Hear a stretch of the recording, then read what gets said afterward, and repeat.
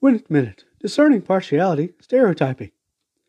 Last time we considered the importance of becoming truly impartial in our assessment of others. True wisdom does not make partial distinctions. It does not stereotype people. Imprinting a stereotype is a plate cast from a printing surface. As regards a group of people, it can involve an oversimplified opinion, prejudiced attitude, or uncritical judgment.